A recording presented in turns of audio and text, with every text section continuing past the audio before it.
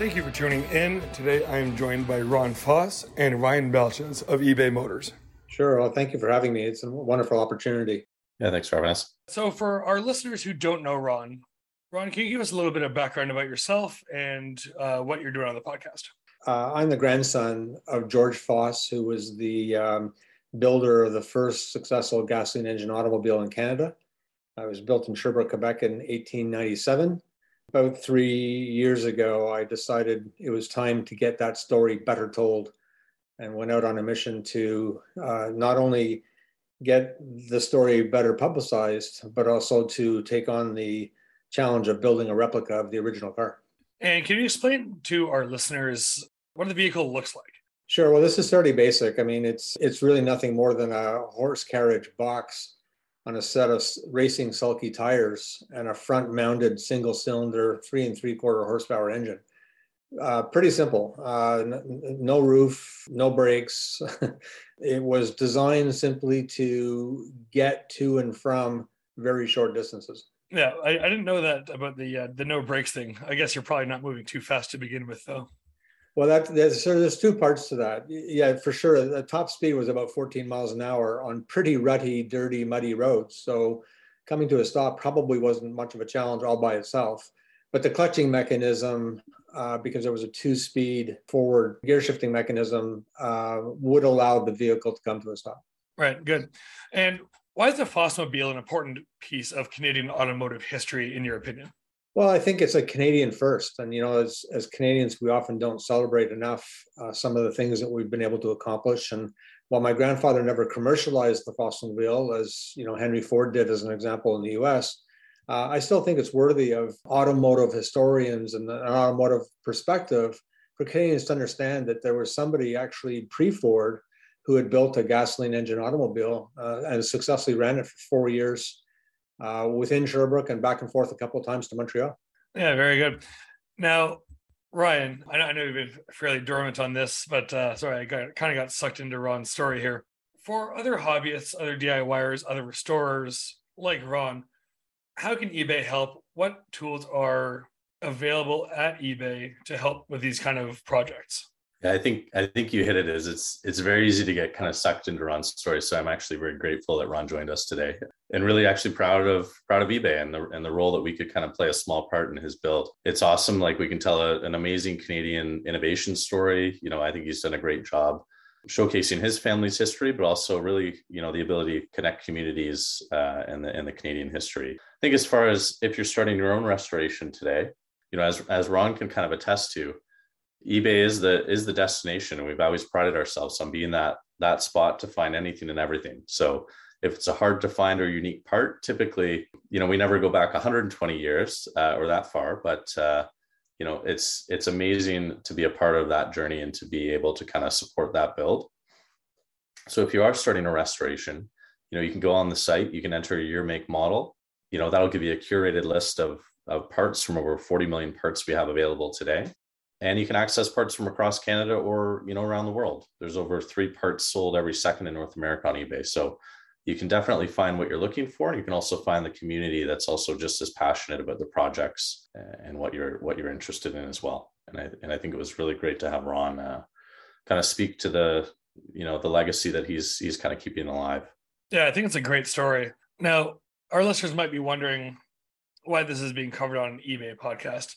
So how did eBay support the assembly of this vehicle? Because this is obviously going to be a lot of parts that are not readily available, a lot of challenges that are kind of unique to reconstructing a basically prototype vehicle. Yeah, so there's a lot within that question, and I'll kind of do it in layers. First and foremost, we have never found the original Fossmobile. So we're rebuilding and re-engineering from old photographs. We were fortunate enough to take a look at a 1901 Crestmobile, which a lot of evidence would suggest was built from the original Fossmobile. And so when I decided we were going to build this, I thought we were going to pretty much have to fabricate everything from scratch.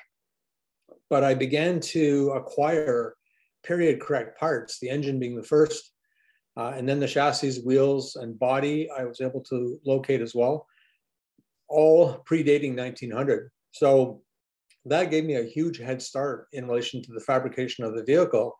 But I realized that for a lot of the smaller parts, while I had photographs to go from, if I could find something similar or very closely related from the period, then the authenticity of our build would be way more accurate than having to build it just, from fabricated brand new parts.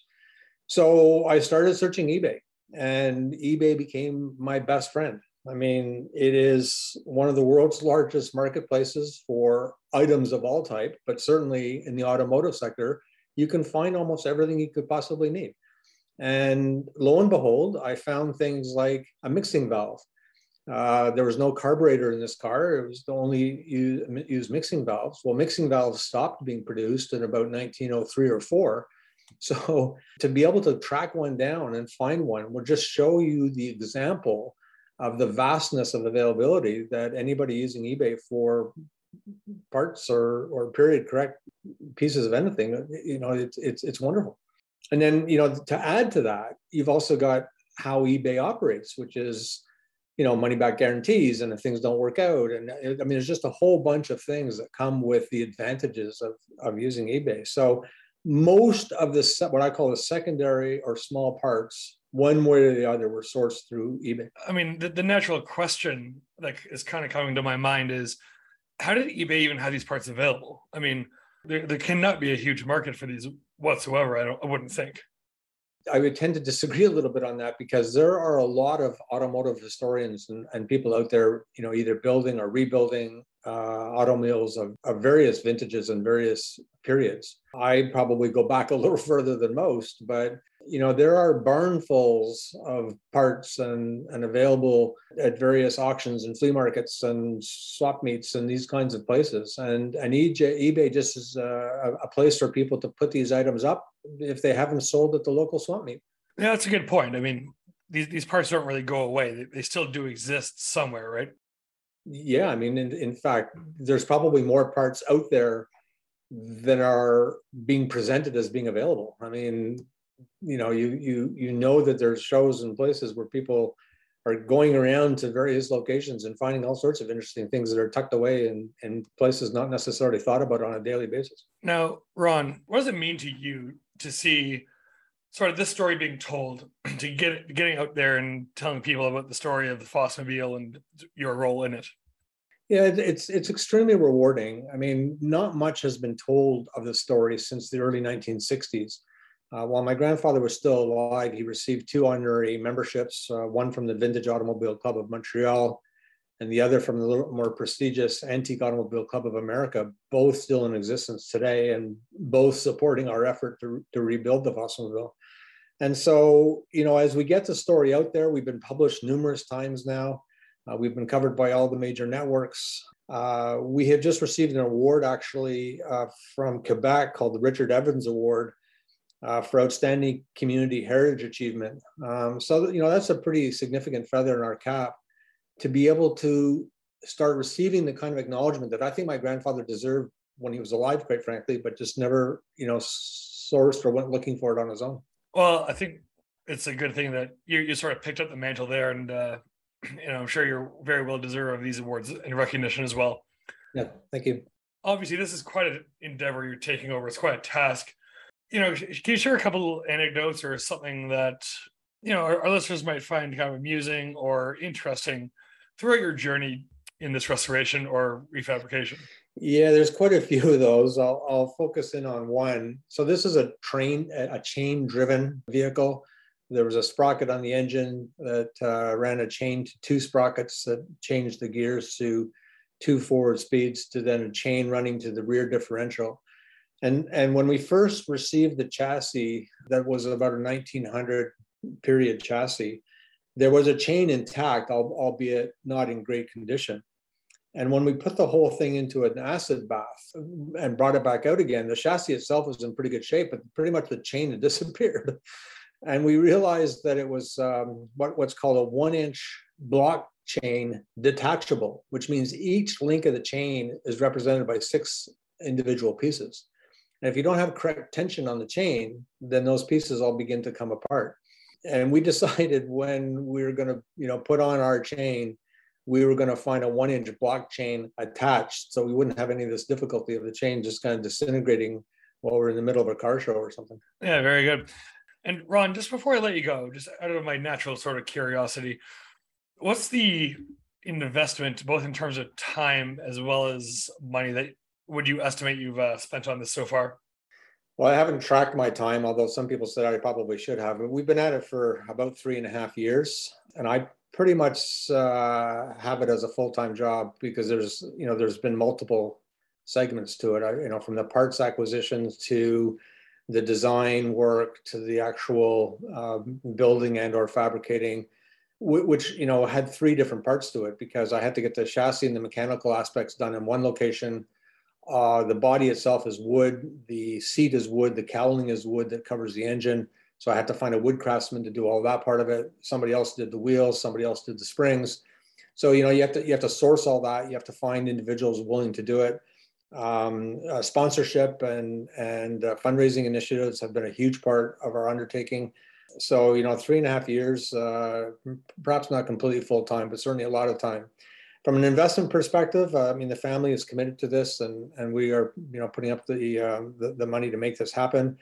We are considerably over budget, which wouldn't surprise most enthusiasts who know that these kinds of projects run over budget. And I didn't have a very good starting point to create a budget.